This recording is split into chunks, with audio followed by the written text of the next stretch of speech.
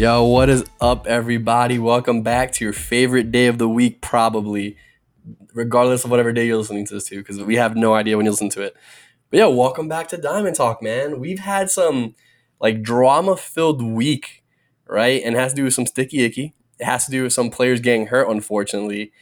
But more than anything, man, it's kind of been a wild week, both in a good way and a bad way, right? We have some guys mashing like they've never mashed before, putting up ridiculous numbers. But unfortunately, we also have some pretty big stories that are gonna have effect for the rest of this year, man. But yo, Rob, Nick, how you guys doing? Hey man, I'm doing good. Good to be here with you guys. Definitely excited to talk some baseball. But yeah, kind of how you pointed out, it's some of these topics that we're about to get into. It's all great fun from a baseball fan in terms of guys performing well and things like that. But then some of these other topics, it's unfortunate that here's another year of baseball and there's still these types of things that we have to get into. I'm doing excellent. There are very few episodes that I've looked more to than with our topics on here because I know I'm going to piss some people off and some people that I know in real life, and I'm also going to make some people real happy and just hope to kind of widen the context and the perspective of some baseball fans out there. Yo, you heard Nick. He pretty much said fuck everybody. That's what I got. I don't know if that's what you heard, Rob. That's what I heard. I heard Nick pretty much saying. Pretty much. But that look, man, whatever Nick says, that's on him. Nick's a grown man; he could defend himself. So I'm sure he's not worried. He shouldn't be. He's a pretty big boy too, from what I've heard. 6 foot, 200 pounds. Like after he lost 25, now he's all muscle. All right, we gotta stop giving Nick so much credit, man. Italian muscle, man. That's what I'm saying. I heard he's undercutting like a mofo. I lost 90 pounds. Come on, bro. I heard he's training for the Rocky remake. So, but in San Francisco. Yeah, the Colorado Rocky remake. Trying to get played. Yeah, I mean, any Rocky is pretty much better than Colorado at this point. You're not wrong, right? I wish you were wrong, but you're not wrong. I really can't be. I mean, we can say whatever we want about our team playing bad baseball, but at least the Yankees ain't the Rockies, you know? At least there's some bounce back from this, whether it's a season or two from now. But yeah, I'm not trying to be Colorado at this moment. And legit, right now, I have a better chance of being a Colorado Rocky than the remake of Rocky. Yeah. Probably get a tryout. Is this like a 2-week span where we just shit on the Rockies for no reason? I feel like we did this last week too, where for no reason whatsoever, we just said, fuck them. There's a great reason. They have 4 wins on the road all year. 4 wins all year on the road. There's a great reason to shit on the Rockies. That is hard to do, man. They are historically fucking awful. And I think Arizona's worse than them. Isn't Arizona last place in that division? I don't know, man. I'm not even sure at this point, but Arizona's another one of those teams where it's just like, hey, yo, start selling some of those pieces. Specifically to the Yankees. Yes. Give us everyone we can take because we need literally everybody. Seriously. Look, let's get started, man. I think the big topic of discussion is it started with the substances, right? With the illegal substances on the baseball, as I will call it, because I like saying the word sticky icky. The sticky surface on the baseballs that pitchers are putting there, quote unquote, illegally. And this is something that started a few weeks back with social media guys saying, hey, look, this guy's doing it. This guy's doing it. MLB looked into it. They said, hey, look, we're going to start suspending guys. Started in the minor leagues. They knew the suspensions were coming to the major leagues. And, man, what I'm telling you, it has kind of altered the way we look at baseball from that perspective. That has definitely happened. But also, there's been some other snitching going around. And not snitching because, it's not their job not to tell us, right? But now stuff has come out that, the Yankees have been cheating over the last few years. The Red Sox, obviously, the Dodgers, of all teams, have been caught, quote unquote, cheating with different stuff. So it's kind of running rampant. But because all that kind of stuff is speculatory, we're just going to stick to substance stuff. And Rob, I think the best place to start us is with the Tyler Glasnow quote, man, because what he said yesterday kind of gives you an insight into the difference between the way baseball players are affected to it and the way that fans are going to see it, man. So if you can please lead us off with that, man. Yeah, for sure, man. Right before I get into the quote, I think it's important to point out, before Tyler Glasnow got into, drop it, his quote is basically what got this conversation even emphasize even more, right? Because before he dropped this quote, we were kind of just all under the impression of Tyler Glasnow has, you know, a torn UCL. He's more than likely going to need Tommy John. He's going to be done for the year. Sucks for the Rays, right? And then he went ahead right after those news had come out. And this is a direct quote from Glasnow in which he said, "Do it." This is in regards to MLB's memo with the sticky substance situation. He said, "Do it in the offseason. Give us a chance to adjust to it. But I just threw 80 innings. Then you tell me I can't use anything in the middle of the year. I have to change everything I've been doing the entire season. I'm telling you, I truly believe that's why I got hurt." Now, I know that when a lot of people hear this quote, there's going to be a lot of different opinions on it. But to be honest with you, I think there's got to be some truth to it, right? I think the problem here is a lot of people are going to see things that are said from Glasnow, things that are said from Trevor Bauer, who's been very vocal about these issues. You know, in some ways, we're watching Garrett Cole get pinned as somewhat of a scapegoat, right? Kind of being put as like the golden boy of like the sticky substance situation, right? But you know, I think it's something we're going to keep seeing from a lot of these players. I don't think the players have an issue with the changes being made. I think they have an issue with the way that the changes are being implemented. Like I don't think that they have an issue with, you know, you making changes to, oh, you can't use this type of substance or whatever. I think the players are just kind of in a way just signaling to the MLB and to Rob Manfred, who's the current commissioner, to make the changes when they find it appropriate, right? Like Glasnow pointed out, it's a middle of the season change, essentially. A lot of pitchers, and the reason why we say a lot of pitchers is because, again, this isn't a one-pitcher situation. We know already, we talked about it before, we're looking at 80-90% of the league that's using some type of substance to help their performance, right? So I think Glasnow's comments are very interesting. Like I said, I think this is going to be hilarious, honestly, when the time for the new CBA comes. And I think that's pretty much approaching because if I'm not mistaken, I think they had begun negotiations recently and the CBA expires this year. So I'm sure that this is going to be a very big talking point when it comes to that. To be honest with you, this isn't going to be the last time that we talk about it. This is going to be something that we keep seeing pieces added to this topic as the months go by. I think it's just the start, to be honest with you. I think we're going to see a lot more pitchers being more vocal, especially when those changes comes. I think a lot of hitters are going to start being more vocal, right? Because it's in a way, I mentioned this earlier, but in a way, it's funny to me how this is turning into like a hitters versus pitchers thing when I don't think that either group is kind of the main problem group in the situation. I think you have to stare back at the MLB. You have to stare back at the sport. I know that we're not going to, necessarily, it's not 100% Rob Manfred's fault, but I would say it's probably the majority of his fault in the present, right? Like you're the current commissioner. We can point out things that happened 20 seasons ago, 100 seasons ago, or whatever. We can recognize that as cheating. We're not saying that it's not, but at the same time, it's like we can't change any of that.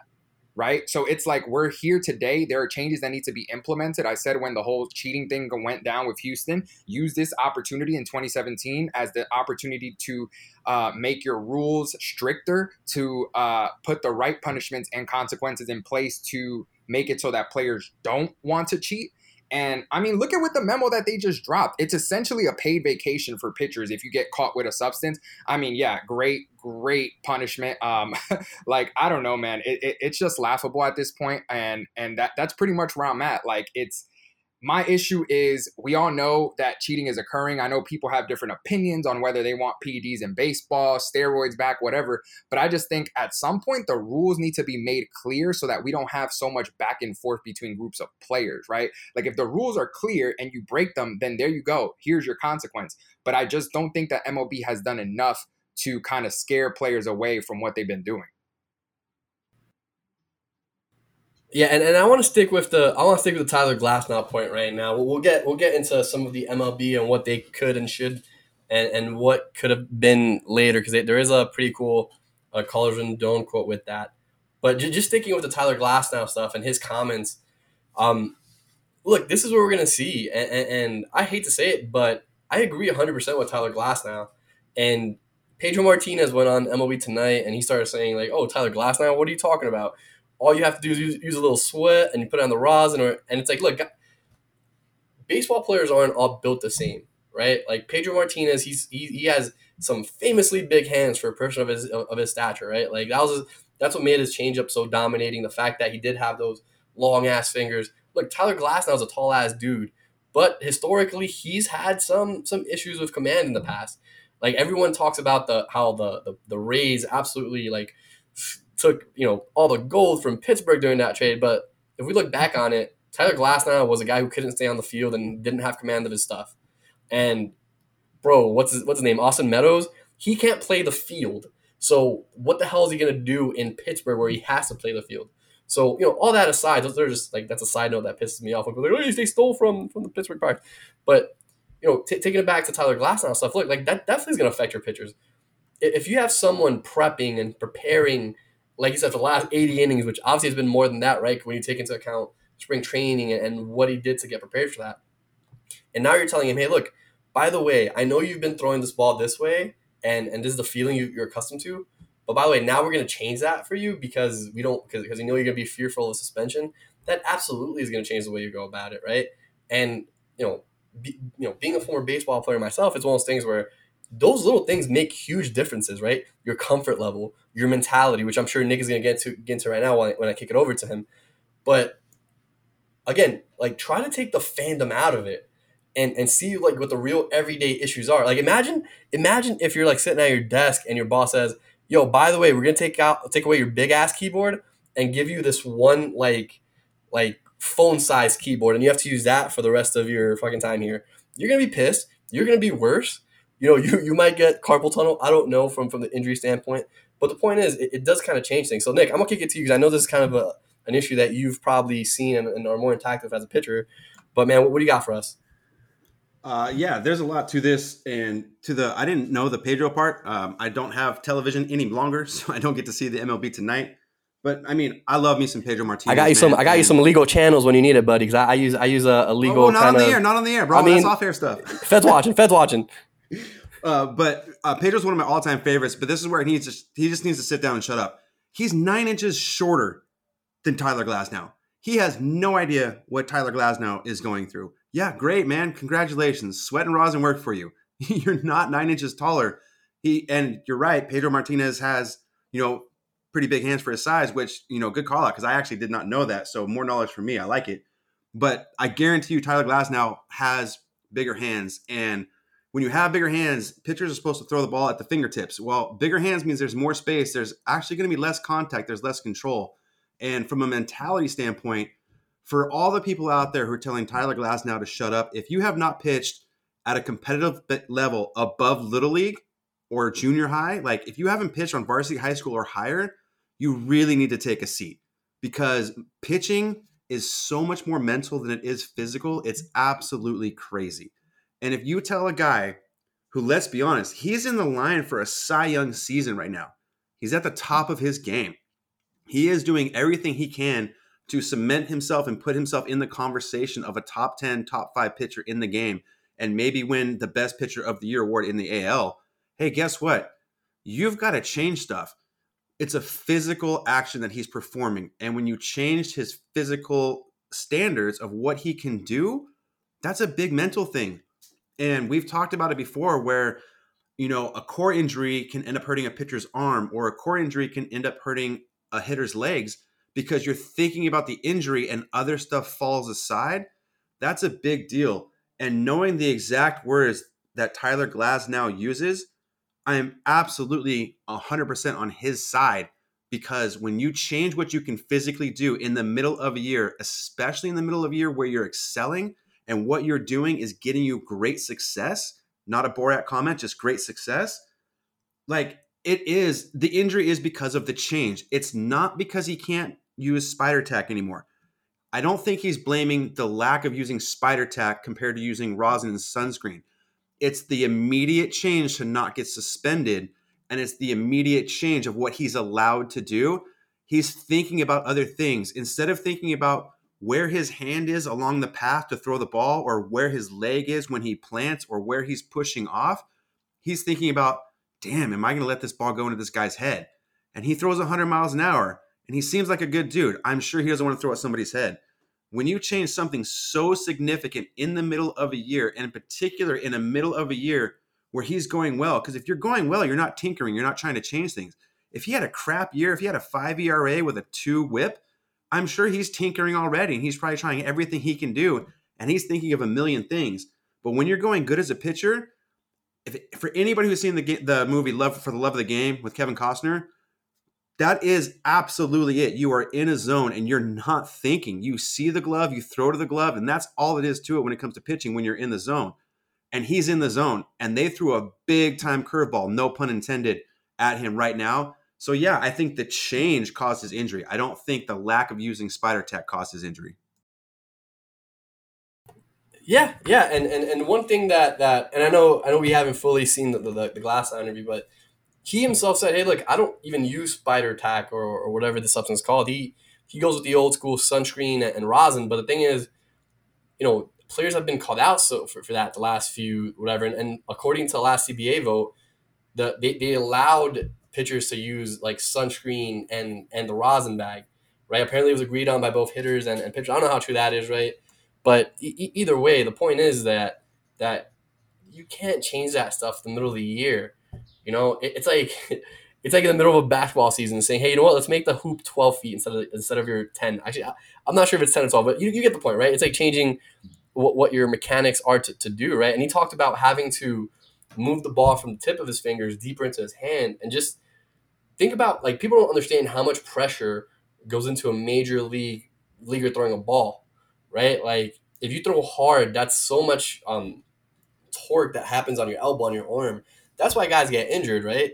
Like, throwing that hard is not a natural motion. That's why you can pitch softball like 18 billion days in a row and be okay. But when it comes to baseball, because the action is so unnatural, it's one of those things where you do get hurt and you do get that soreness because that's not a way your body's supposed to move. So, just changing a little bit of that in your hand and change the way it releases, that's going to hurt your elbow. That's going to hurt your shoulder. That's going to do a whole bunch of things to you, right? Because now you're looking for that spin. Now you're looking for those things that get you to where you want to go. And if you can't find it, you're going to struggle, man. But, I want to touch on one of Rob's second points really quick. And that's Rob Manfred and the cheating scandals and nipping in the butt. Look, I will say, look, I don't know how many of you people know it. I feel like I say it every other podcast, but I myself am a lawyer, and Rob Manfred is also a lawyer. And the one thing I can tell you, lawyers are the worst people to fucking run anything, because we are so concerned about precedent and the rules and what it means, when it should really, in some cases, it isn't that hard, right? We make it harder than it has to be. And I remember back to when the Astros got caught cheating, like, Rob Manfred's quote was like, hey, look, there hasn't been precedent set for this. I don't want to be the person that sets it. And he's like, yo. First of all, we fucking voted you in for you to set precedents and make these hard decisions. Thank you. So you shut the fuck up and make a fucking choice. Don't just say, hey, it's never happened in history. Like, I'm not gonna be the one to do it. Like, that's fucking stupid. First of all, this man took the job and don't want to do the job. That's what I'm saying. That's basically what it is. This motherfucker wants a Supreme Court ruling on why the Astros should get fucking banned. Title. Yeah, he wants the title of MLB commissioner. I'm like, well, then act like the commissioner and do something. Right. We need to change his name to Kermit the Frog because he's an absolute puppet. Like, dude, that's literally the only point I was making about Rob Manfred. It's like, look, every time we talk about Rob Manfred, it's not to single out like Manfred all the time. Like, I'm not trying to just be like Rob Manfred this, Rob Manfred that. But like, the truth is, we are in the present. We are in 2021. Like, okay, we can't go back and think about all the seasons before. Guess what? Those seasons passed. We can't go back and change the rules of those seasons. We can change the rules of the seasons to come. And in 2017, like you said, he had a chance to set a precedent, establish the rules so that these kind of things don't happen again. And he did absolutely nothing. So that's why I said, I'm not saying that what's happening now with all this sticky substance stuff and everything and with all the players and everything, I'm not saying that all of that is trickle down because of what happened with Houston, but some of it for sure is. When your job is to set the precedent of consequences that are supposed to come to this type of cheating, of any level of cheating really, and you refuse to do that, then yeah, some of the trickle down is from that. You are failing to do your job. Absolutely, dude. Absolutely. And we see it now where now, so I'm going to kick it to the Carlos Rendon quote, right? He pitched a no-hitter this year. One of the 49 players in the MLB to pitch a no-hitter this year. Carlos Rendon pretty much said, look, what do you want us to do, right? Like, we saw what happened to the last cheaters who systematically cheated, right? This was like an organization just saying, yo, balls to the walls, we're all just going to fucking go all in on this. and you gave him no suspension. You gave him literally nothing, no nothing. And now you're gonna tell me that I'm gonna get suspended if you find a little something weird on my hand, and I get suspended 10 games for that.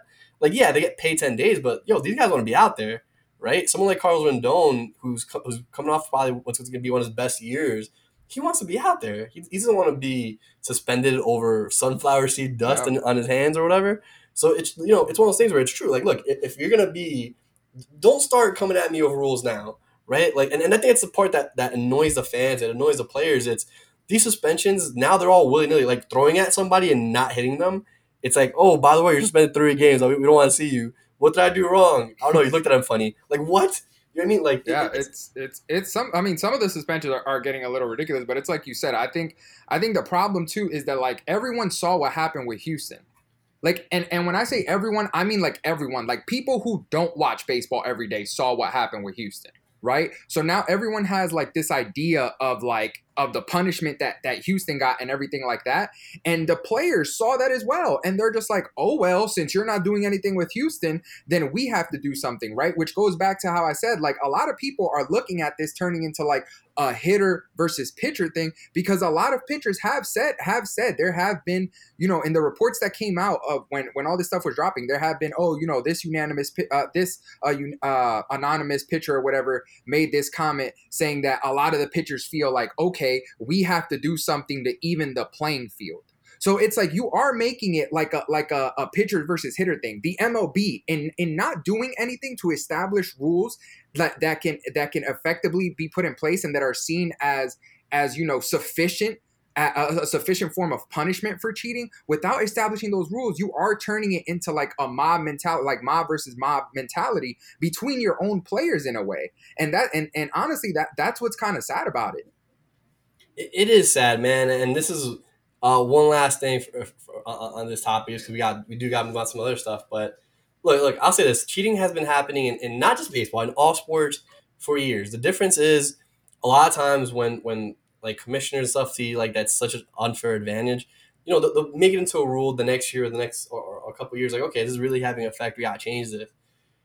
One, that's not happening with the MLB, right? We're trying to fix things as they are that same day, and like it's reactive. And the one thing in any industry, being reactive, unless you're a firefighter, it's one of those things where it's like, you're probably not going to do too well, right? Like you should probably think things through before just putting rules and suspensions out there.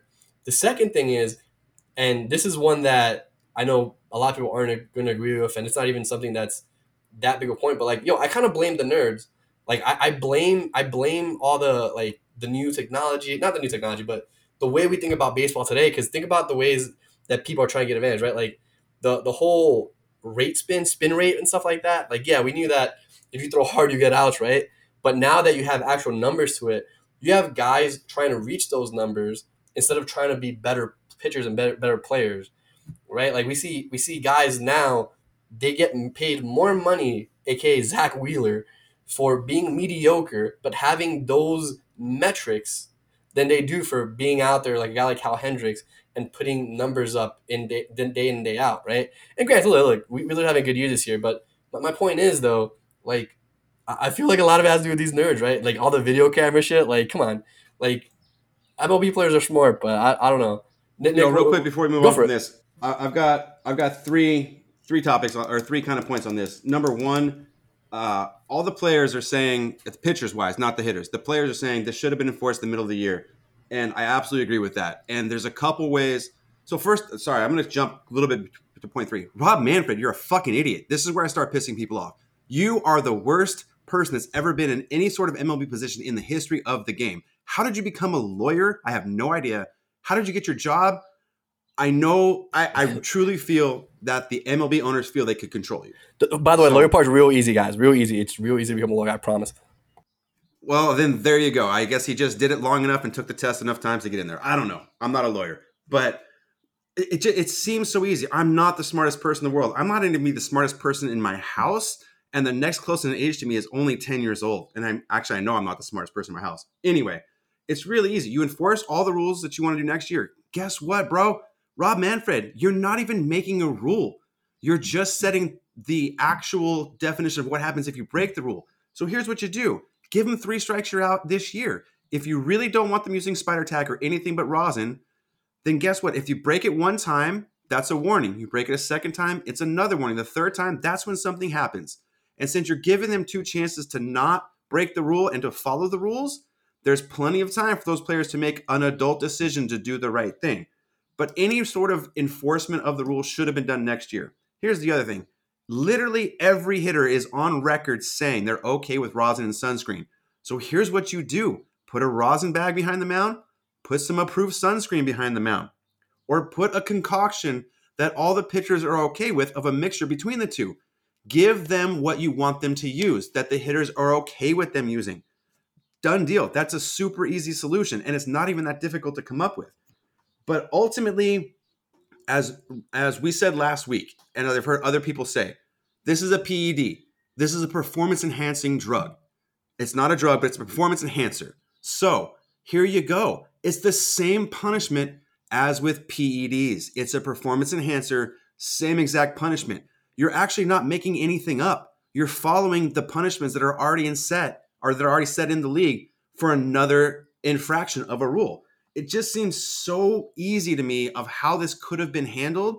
And Rob Manfred, with him and all his advisors, screwed this up on a level that is crazy because it's not that difficult. They're making it so much more difficult than it needs to be.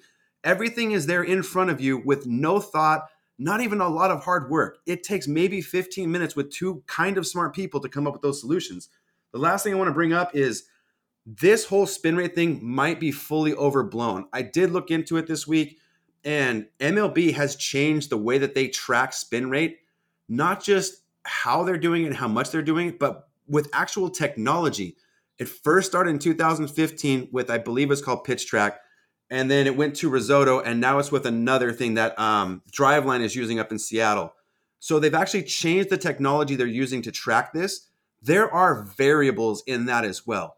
I truly think the spin rate is overblown. What I believe is happening is the use of extra sticky substance outside of rosin and sunscreen has expanded across the league, and it's gone from a few guys who are in the know to league wide, and that is where the problem is. So the extra substance is absolutely the problem, but it's not, I don't really think it's the substance itself, it's how much it's being used. And it is driving down the offense in the game. There's no way around that. So there does need to be a change. But what I think a lot of people don't really know, because nobody's really looking into this, is how is this stuff being tracked? When you change how you track something, the accuracy of it is going to be different variables along the way. If I'm not mistaken, the original pitch track that they were using, they said the variable is 5%. That's a couple hundred RPMs. Now it's within 0.1%. So that's pretty exact. There's a whole lot of variables going into this, but ultimately, MLB screwed this up big time. The punishment should have handed out next year. You can do staggered punishments if somebody is intentionally breaking the rules this year. So Tyler Glasnow, he can make some adjustments to go to what he's used to and to not be scared of what he's doing. Because if he is doing something truly illegal, he gets 2 chances before he gets punished rather than the first time you're getting punished. But also, you could have made the punishments, instead of coming up with something new, go exactly what it was to PEDs. But ultimately, all the pitchers are right. Don't do this in the middle of the year. And if you're not going to punish the Astros, as we were just talking about, how are you going to punish individual pitchers in the middle of the year when you're not even going to take away a championship from a team who not only cheated, but they did something completely out of left field? They literally took somebody else's signs and told their hitters what's coming. That's so much different than using a more sticky substance, in my opinion. There you have it, man. Yo, by the way, Banana Boat, this is a great sponsorship opportunity for you guys. Call up the MLB, be like, yo, look, we want a Banana Boat like sunscreen thing behind every mound, so that when the cameras are looking in, you see, Max Scherzer next to a thing, a Banana Boat, and bring some more beach balls to the stadium. That is my what's it called? My Rob Manfred idea for AL gets Banana Boat, NL gets Hawaiian Tropic or whatever it is. There it is. We got solutions for everybody. Make that money, folks. Yo, let's move on. Let's move on to some stuff that I'm not gonna enjoy, and Rob's not gonna enjoy either. But like, this is a baseball show, so you have to talk about it. And it's the Boston Red Sox. And by the way, I've said this before. Like, the Rays could go 162-0, and it won't bother me. Like Toronto could win 18 World Series, it won't bother me. But if the Red Sox are successful in any way, that does bother me because I consider them a legitimate like major league sports franchise. But yo, taking to the Red Sox, look, man, they have the fourth best record in baseball, and they're being led by guys like Xander Bogaerts, possibly the best offensive shortstop in the game. You guys can debate that, or you guys can add your caveats to that. Rafael Devers has said, "Hey, look, I know you guys thought I had a fluke season 2 years ago, but I'm back and I'm killing it. JD's back, being JD, and maybe not a surprise, but a guy that's been doing." Probably playing a little bit more above his pay grade than we thought he was going to do, and that's Alex Verdugo, absolutely killing it, man. So look, this is a team that's only going to get healthier, right? There's rumors of the Chris Sale return, which we know how good Chris Sale is, making what's his face bend the knee during the World Series. But yo, Rob, I'm gonna kick it to you, right? Because I know that me and you have to cry first and laugh later, or whatever the Drake saying is. I'm pretty sure it's the other way around. But still, my point is, man, look, Red Sox are killing it right now. There's a good chance they keep this going through July and into September, possibly making the playoffs. But man, look, what are you seeing there? Do you feel in your hearts of hearts that this is something that's going to be season long? I don't think it is. I don't think it is. I don't. Haterade, guys, just send that email. He's drinking that Haterade. No, but it's just an honest opinion, because if they had better pitching, I'd say yes.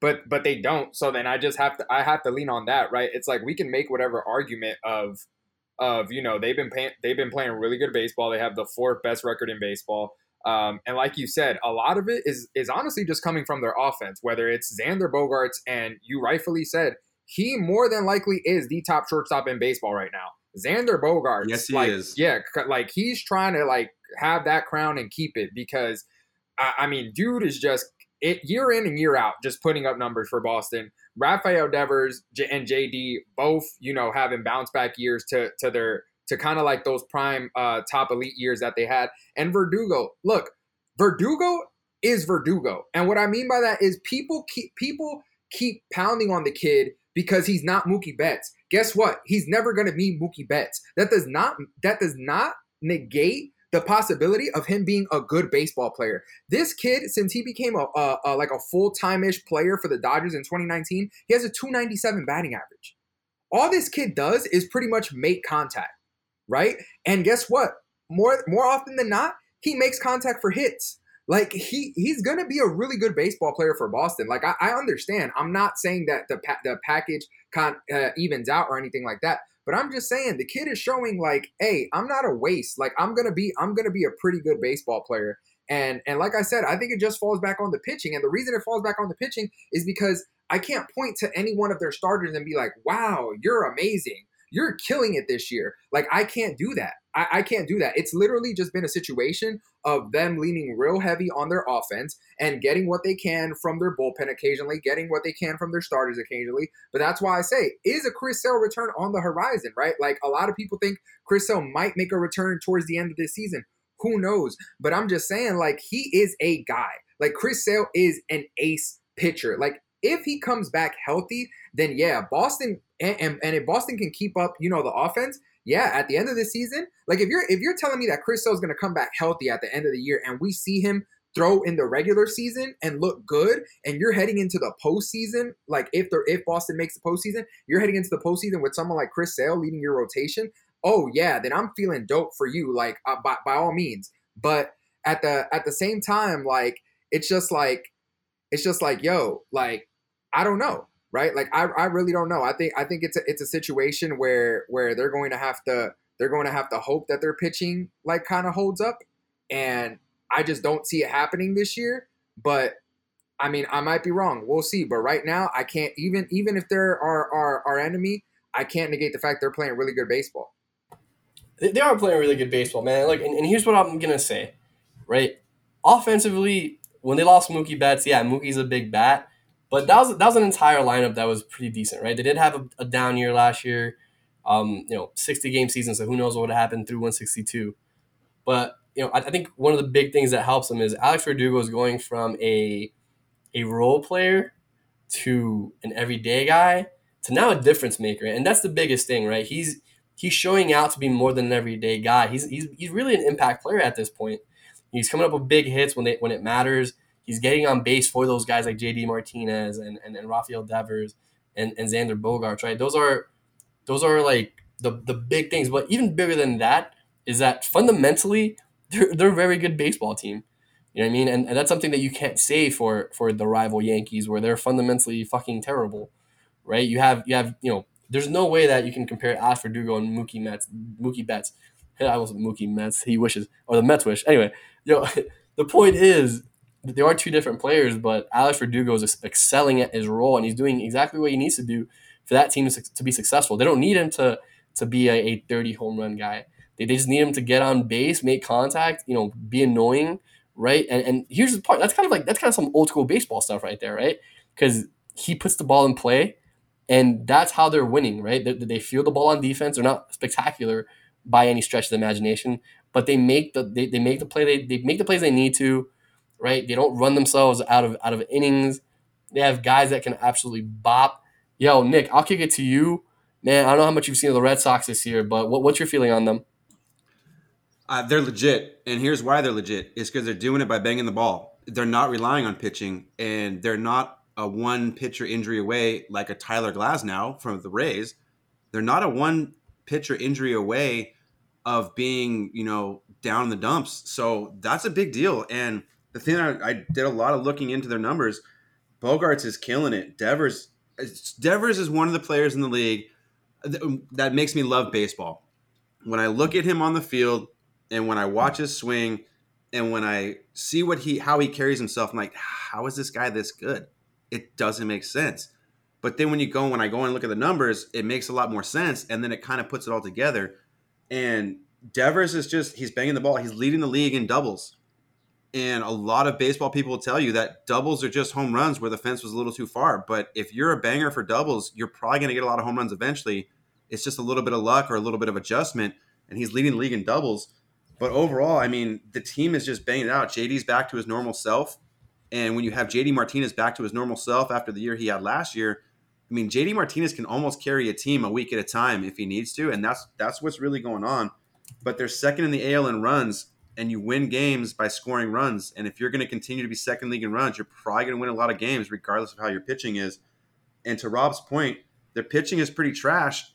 And this time of the year, it's easier to go get a stud pitcher who's going to continue to pitch well than it is to go get a stud hitter that's going to continue to hit well. And we're coming up on trade season, and they're also possibly getting Chris Sale back. And even 80% of old Chris Sale is probably a number 3 starter on any rotation in Major League Baseball.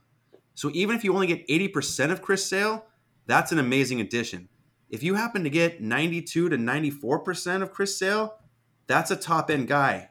If by some chance you get 100% of Chris Sale, you have arguably the best pitcher in the game coming in at the end of the season to boost that rotation. And just some numbers.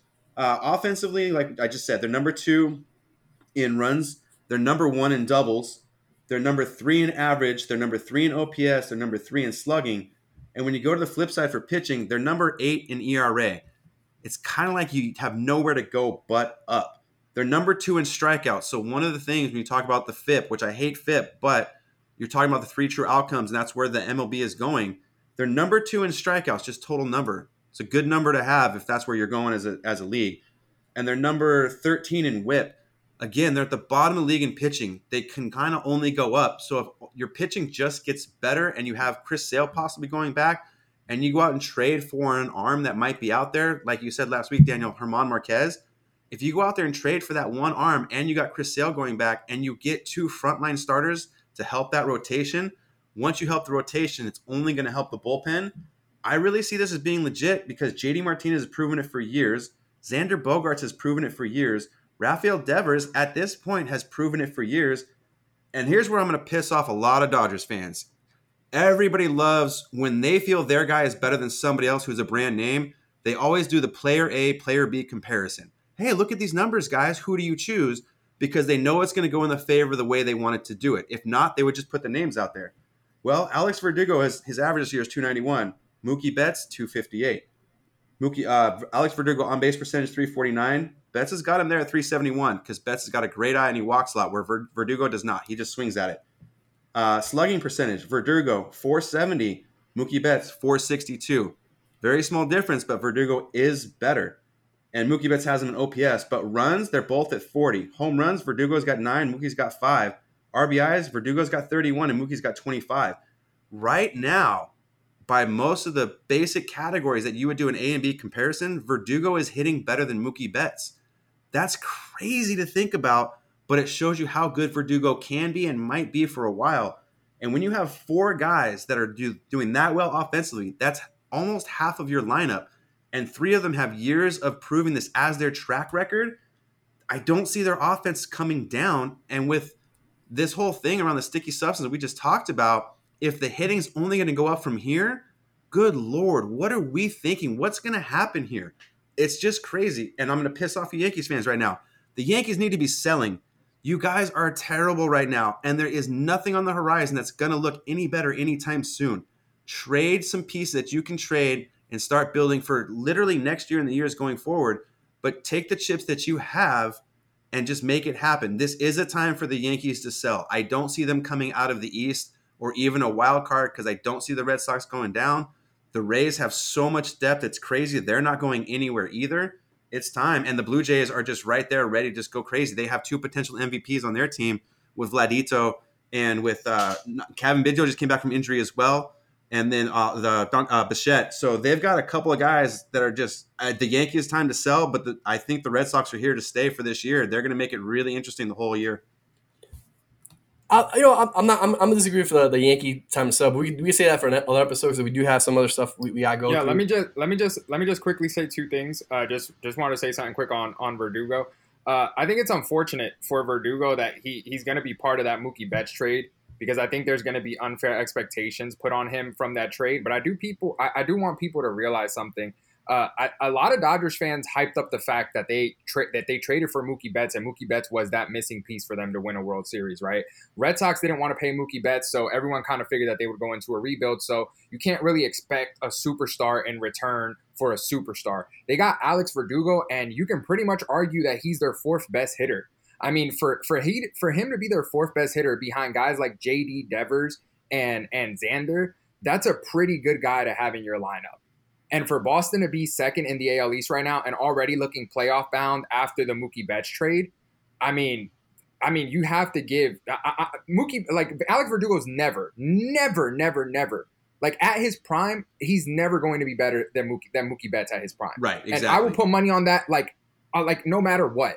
But at the same time, again, adjust your expectations with the kid. He is going to be a very, very good baseball player. And on quickly on the thing on the Yankees, like Daniel pointed out, I will say this. I don't agree with the selling thing, but on the other end of it, I will say they should be buying by selling. And what I mean is if they're going to sell prime pieces, then I'm all for it. Like if you're going to start including Gary Sanchez and Gleyber Torres in trade packages, I'm all for it. Yeah, that's what I mean. I do mean that exactly. Get rid of some of your prime pieces that'll get you back not only pieces for the future, but also pieces right now that just have less glam and glitter to their names. Nah, look, I'll be honest with the whole Yankee thing. Like I know it's going to sound ridiculous, but the Yankees don't have a player talent problem. The Yankees have a management problem. That's really what it is from my opinion, right? Not just Aaron Boone, but from the top down. Not Brian Cashman. I think he's done a good job assembling his team. I think the philosophy the Yankees play with is back from 2016. They're not caught up yet. Hal Steinbrenner sucks. His dad would be fucking pissed. Like Georgie's like turning in his grave right now, waiting to elbow that kid when he like died or something. Like to be honest with you, it's kind of embarrassing as a Yankee fan that's who we have now. But anyway, let's move on. I do want to say this. In our preseason, we always do our player rankings. We do them by positions, and we have an overall one. But for our shortstop rankings this year, Bogaerts came in 4th place, right? He just beat out Turner. Guys who were after Bogaerts were Corey Seager, Javi Baez, Tim Anderson, Bo Bichette, and Carlos Correa. So I think we have him pretty appropriately marked, though. The guys in front of him, Francisco Lindor, slow start, but he's heating up now. Trevor Story has kind of had a down year, and like those splits are kind of getting worse away from home. So Injuries too, sure. But for 2020, 21 specifically, he's probably the one outstanding name that we would be like, yeah, we'd probably move him under Bogarts, because the other guy's Fernando Tatis Jr., and he's probably, if not your front runner for an MVP, right there with Ronald Acuna Jr. So, I think we did a pretty good job overall with our shortstop ranking. Let's move on to our next topic, and you guys can't see our screens, but I can, and Mr. Nick over here has Brewers winning the World Series this year. I don't know if that's serious or not. We'll kick it to you first when we get there, but the Brewers have done it in a way that I'm not going to say you should be surprised, because it kind of makes sense, but you always look at the Brewers roster and think, wow, this is a team that probably should not be anywhere near the top, but they're getting it done. They have a three-headed monster in Brandon Woodruff, Burns, and Freddie Peralta. So because Nick is our Brewers fan, I'll let you start it off, man. Are you being sarcastic, or are you really this high on the Brewers? So if you made me put my money on a team right now, it's not going to be the Brewers, to be honest. But this is one of those things where last week what I said with the Giants might win the NL West, it wouldn't surprise me. And when you have three pitchers doing what Woodruff, Burns, and Peralta are doing, you cannot count these guys out. And where the Red Sox are doing it all with hitting, the Brewers are doing it all with pitching.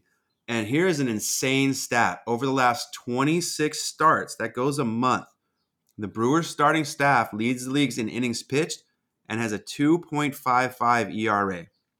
2.55. All the starters on the Brewers, not just these three guys, all the starters combined, leading MLB in innings pitched with a 2.55 ERA.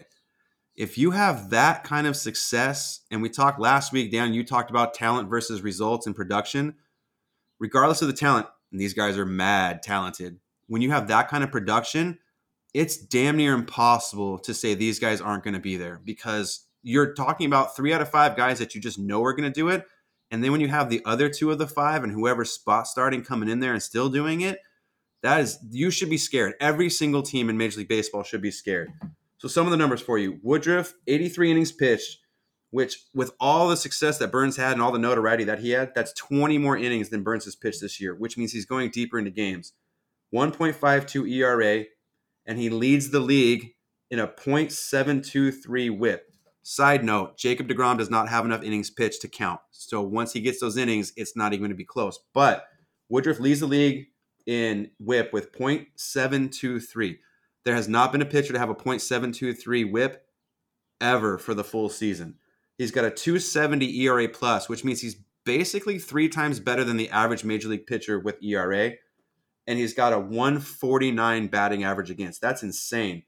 Then you go to Corbin Burns, 63.1 innings pitched, a little bit higher ERA at 2.27, and his whip is .85. But his strikeout to walk ratio, 37.4%. That's a Aroldis Chapman level strikeout minus walk ratio. And he's driving it with that just amazingly and historic low walk percentage and a 190 batting average against. And Freddie Peralta, a guy that I have on every fantasy team that I could possibly have, I just had a feeling this guy was going to come through this year. 64 innings pitched, .531 whip.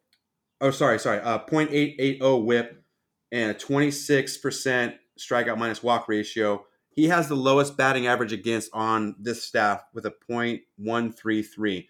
They all have their keys. They all have their benefits. Woodruff just is absolutely killing it in innings pitched.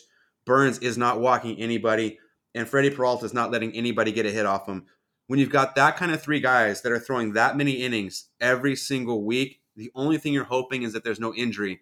And the awesome thing about the Brewers for me, and why a little bit tongue-in-cheek I might put out there they might be the World Series champions, is even if they lose one of these guys, they've still got 2 of them, which is 40% of your starting staff.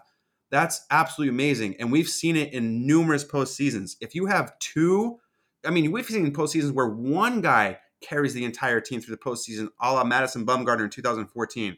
When you have 2 guys like Randy Johnson and Curt Schilling in 2001, sorry, Yankees fans, it's crazy. If you have all 3 of these guys all throughout the whole postseason, it's almost impossible to think that they won't completely dominate the postseason.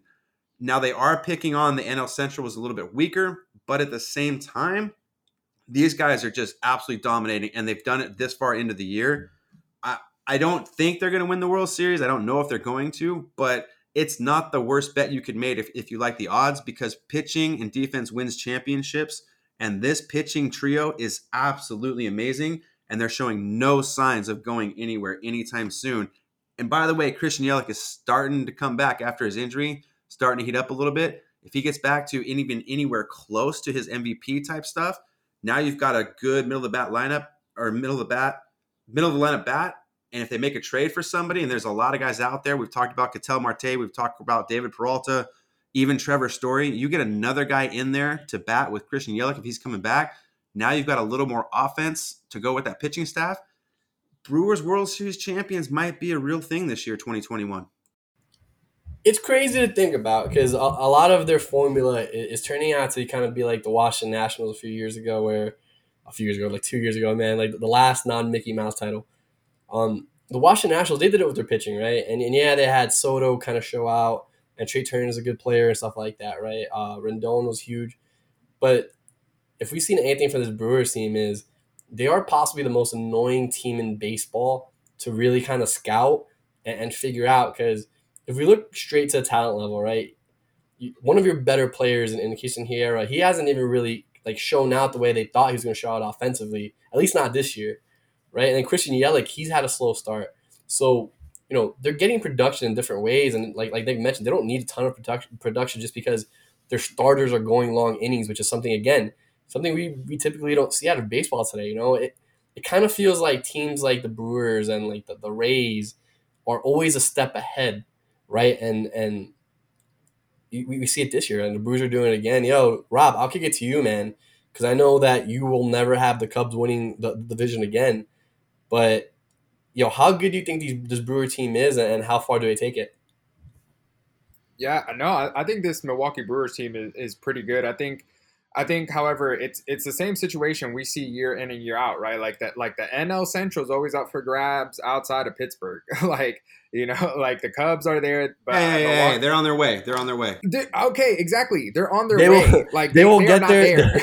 They will get there by 2045. Exactly. Like they are in the rear view. Like it's just like we're not worried about them yet. Like they're taking the frontage road. Don't worry about it. Everyone else, again, look, you look at the Cubs, right? Even though I have my issues with them. Javi Baez is balling. Chris Bryant is balling. Like the Cubs are at the top of the division right now. But look, Milwaukee's half game behind them, right? I don't know, honestly, how far Milwaukee takes it, because you still have really good competition in St. Louis and Cincinnati right there with some of the all-star level talent that they have this year too. But I will say this. Before the season, we pretty much sat here and talked about whether it was on this podcast or on the page or wherever, what are the best rotations in baseball? And it was constantly LA versus San Diego, LA versus San Diego, LA versus San Diego. Maybe the Mets, yeah. Milwaukee is in that conversation 100% based on these three guys and their pitching this year. Like, if we're just looking at this season right now, these three guys, any contender, and look, Freddie Peralta is, if you combine the stats and the stuff, like, I think he's the third best out of Woodruff and Burns, right? And any contender would kill to have a Freddie Peralta on their staff. Like, that's the thing. The Brewers are getting tremendous pitching where some other contenders are not, like the one that we just talked about in Boston, right? And they might not be getting the same level of hitting that other contenders are. So every team is kind of using their benefit.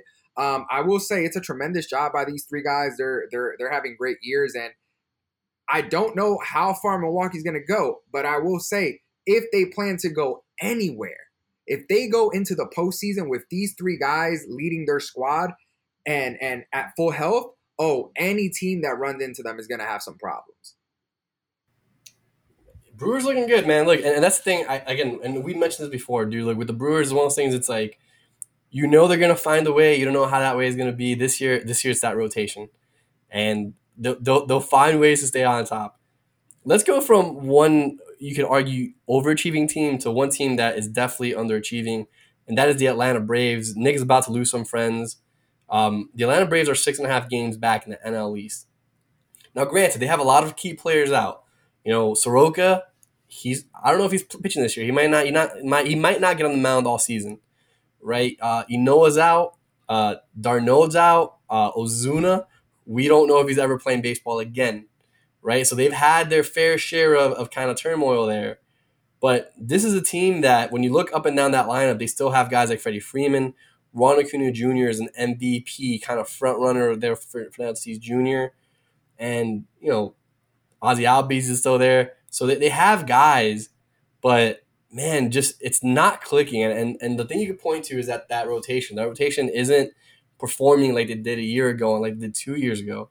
But Nick, because I know that you and James are no longer going to be friends after this. I'll let you start it off. What do you see happening? And I know you were one of the people that were not high at all on the Braves. Early on, we were doing our predictions. You were one of those people who were like, yo, the Braves kind of suck. I don't get it. And they're kind of proving you right here. So what are you seeing, my guy? So, James Fleming, I'm sorry. I know you in real life. This isn't just a group. This isn't just Twitter. This isn't just a podcast. I'm sorry, my man. But the Braves have overachieved for a while. And I've never been able to put why they're so successful other than Freddie Freeman and Ozzy Albies. Those two guys, absolutely. But we talk about their injuries. We're gonna leave Ronald Acuna out now? We're just doing that? For right now. Yes, for right now. But also, as we've talked about on this podcast and before, I don't see where Ronald Acuna Jr. is so good. But he's the production guy. He's got tons of talent.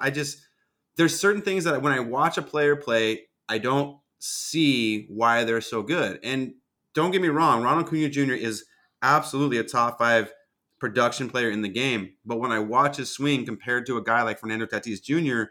or a Juan Soto, the swing that he puts out there every single day, I don't see why he gets so much success.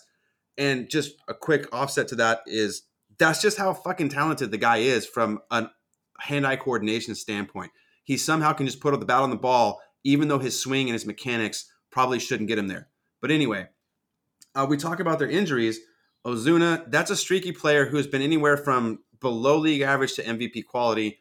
We talk about Mike Soroka.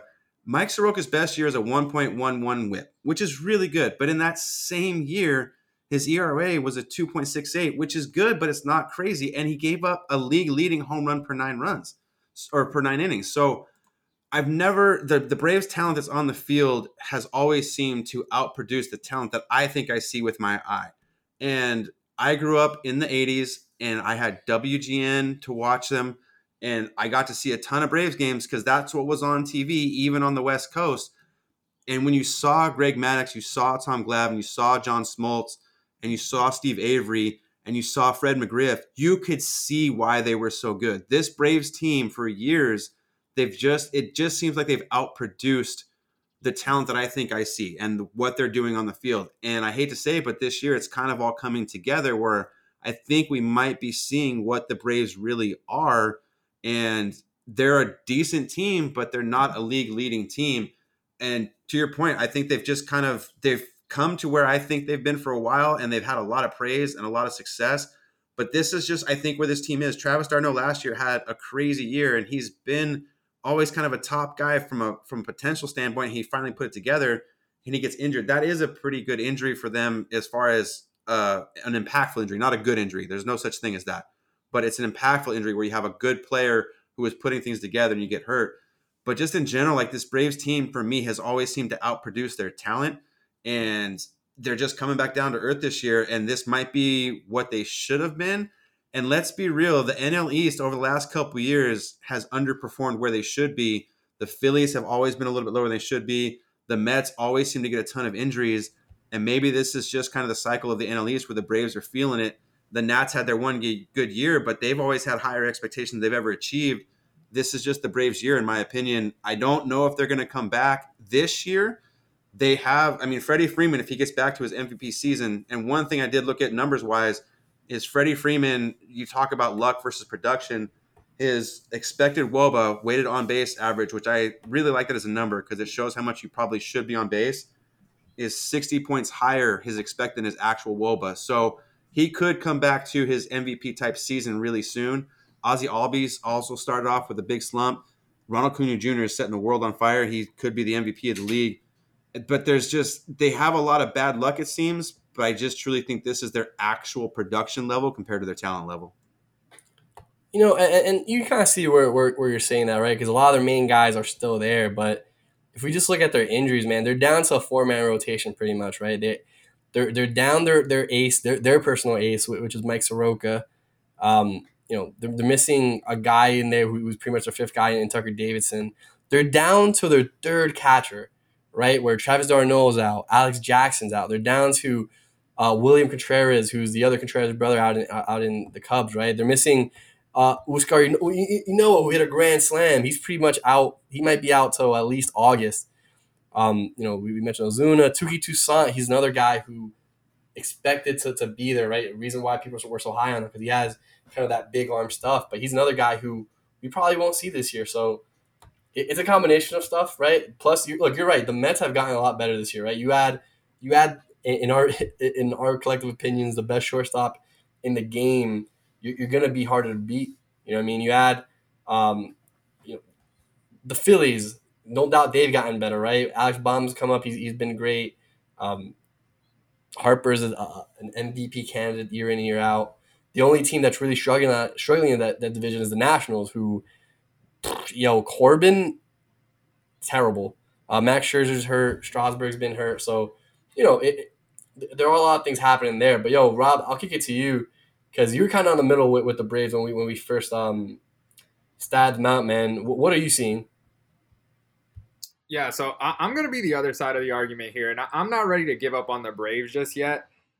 Simply because I think the NL East is just that division that's up for grabs, and it's because a lot of their teams are not really like no team in the NL East is playing like out of this world baseball. Like if we're just going to be honest about it, the NL East is probably going to be the only division that doesn't get more than one representative in the playoffs. Remember, like we're back to regular format this year, so it's 10 teams, not the 16 from last year. So the NL East is probably just going to get the division leader to come out of that division. None of those other teams seem strong enough to compete with a San Diego or a Milwaukee, potential teams that might end up second in their respective divisions. And I think that, look, Ronald Acuna Jr. by all indication, he's just going to put up, his own historic season. Like it's obviously going to be the best season of his career to date. And look, we all know what's coming at the end of this year, especially because Juan Soto hasn't been, necessarily up to Juan Soto standard. At the end of this season, we all know the posts that are going to come, the arguments that are going to come. Like, I see Ronald Acuna Jr. is better than Juan Soto. Like, no, like we don't do that off of one season. Like, let's see like 2-3 seasons and then comparison. Like, again, it's just like, just let it be. But I look, Atlanta has too much talent, right? The Mets have a lot of talent, like you pointed out. But here's a real question: can you depend on? And I'm not questioning it, like I'm not trying to press him or anything like that. But I'm just saying, like, can we fully depend on Jacob deGrom health wise for the New York Mets? Because I feel like no, we can't. That's the thing, right? Like, I feel like more often than not in the last few weeks, we keep seeing deGrom's name come up, like, little spasm here, little spasm there, little rest here, little rest there, right? Like, and of course, if the Mets make the postseason, the Mets go into the postseason with undoubtedly the best pitcher in baseball, like hands down. He is one, and then there's a gap, and then there's two. Like that's how good Jacob deGrom just is right now. Like, but again, he needs to be there. If Jacob deGrom gets injured at some point this year and the Mets do not have him, I do not care how good Marcus Stroman and Taijuan Walker are pitching.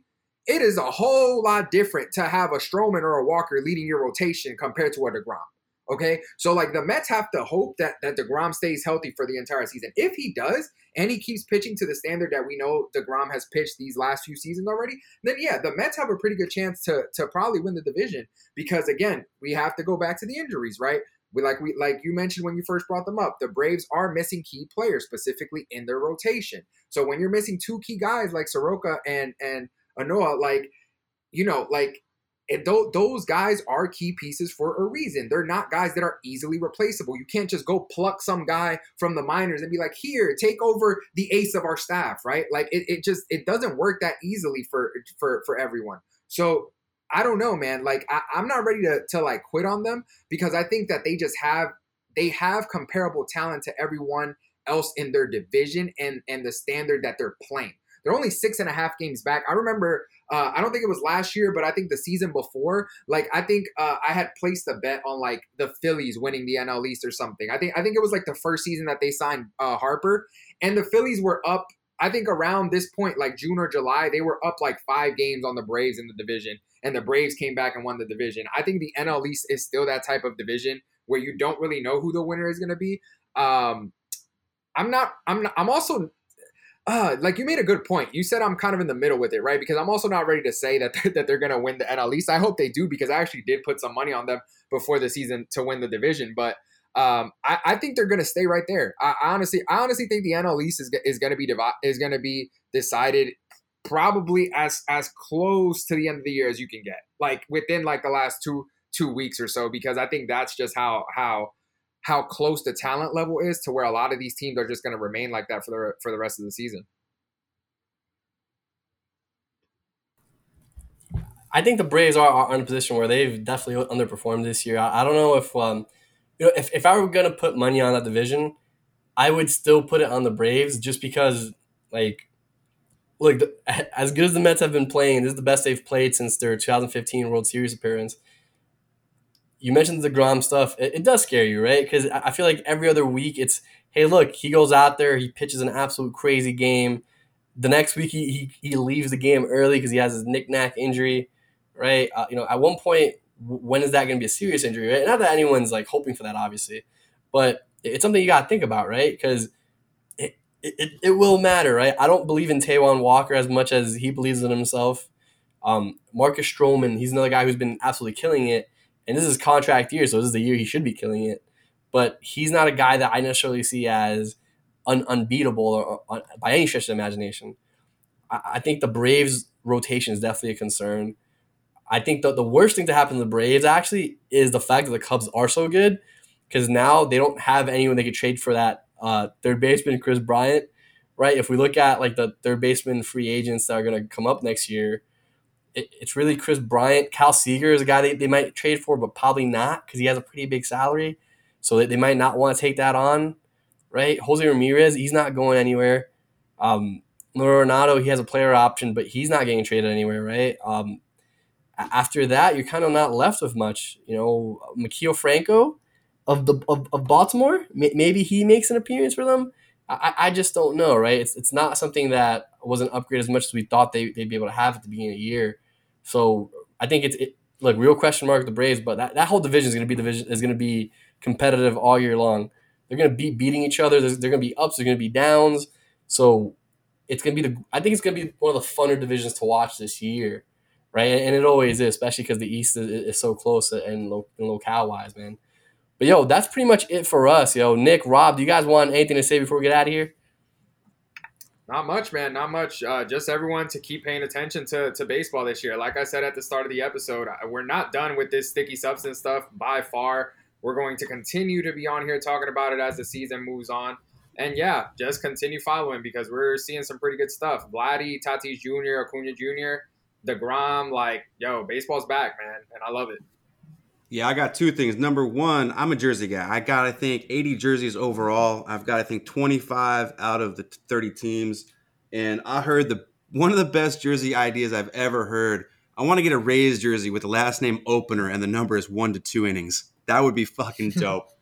But there was a tweet put out, or a bunch of tweets. So Thomas Nido, Marcus Stroman, Kevin Pillar, Trevor May, James McCann, Taijuan Walker, all back Jacob deGrom of he doesn't use this sticky stuff. He's not that guy. He doesn't need it. He's the GOAT. Well, I did go to Baseball Savant and I looked up his spin rate. And when you talk to or when you listen to or hear a bunch of the stat guys looking, anything over 100 RPM increase in spin rate is probably pretty significant. Well, since 2015 to this year, Jacob deGrom's fastball has increased 200 RPMs.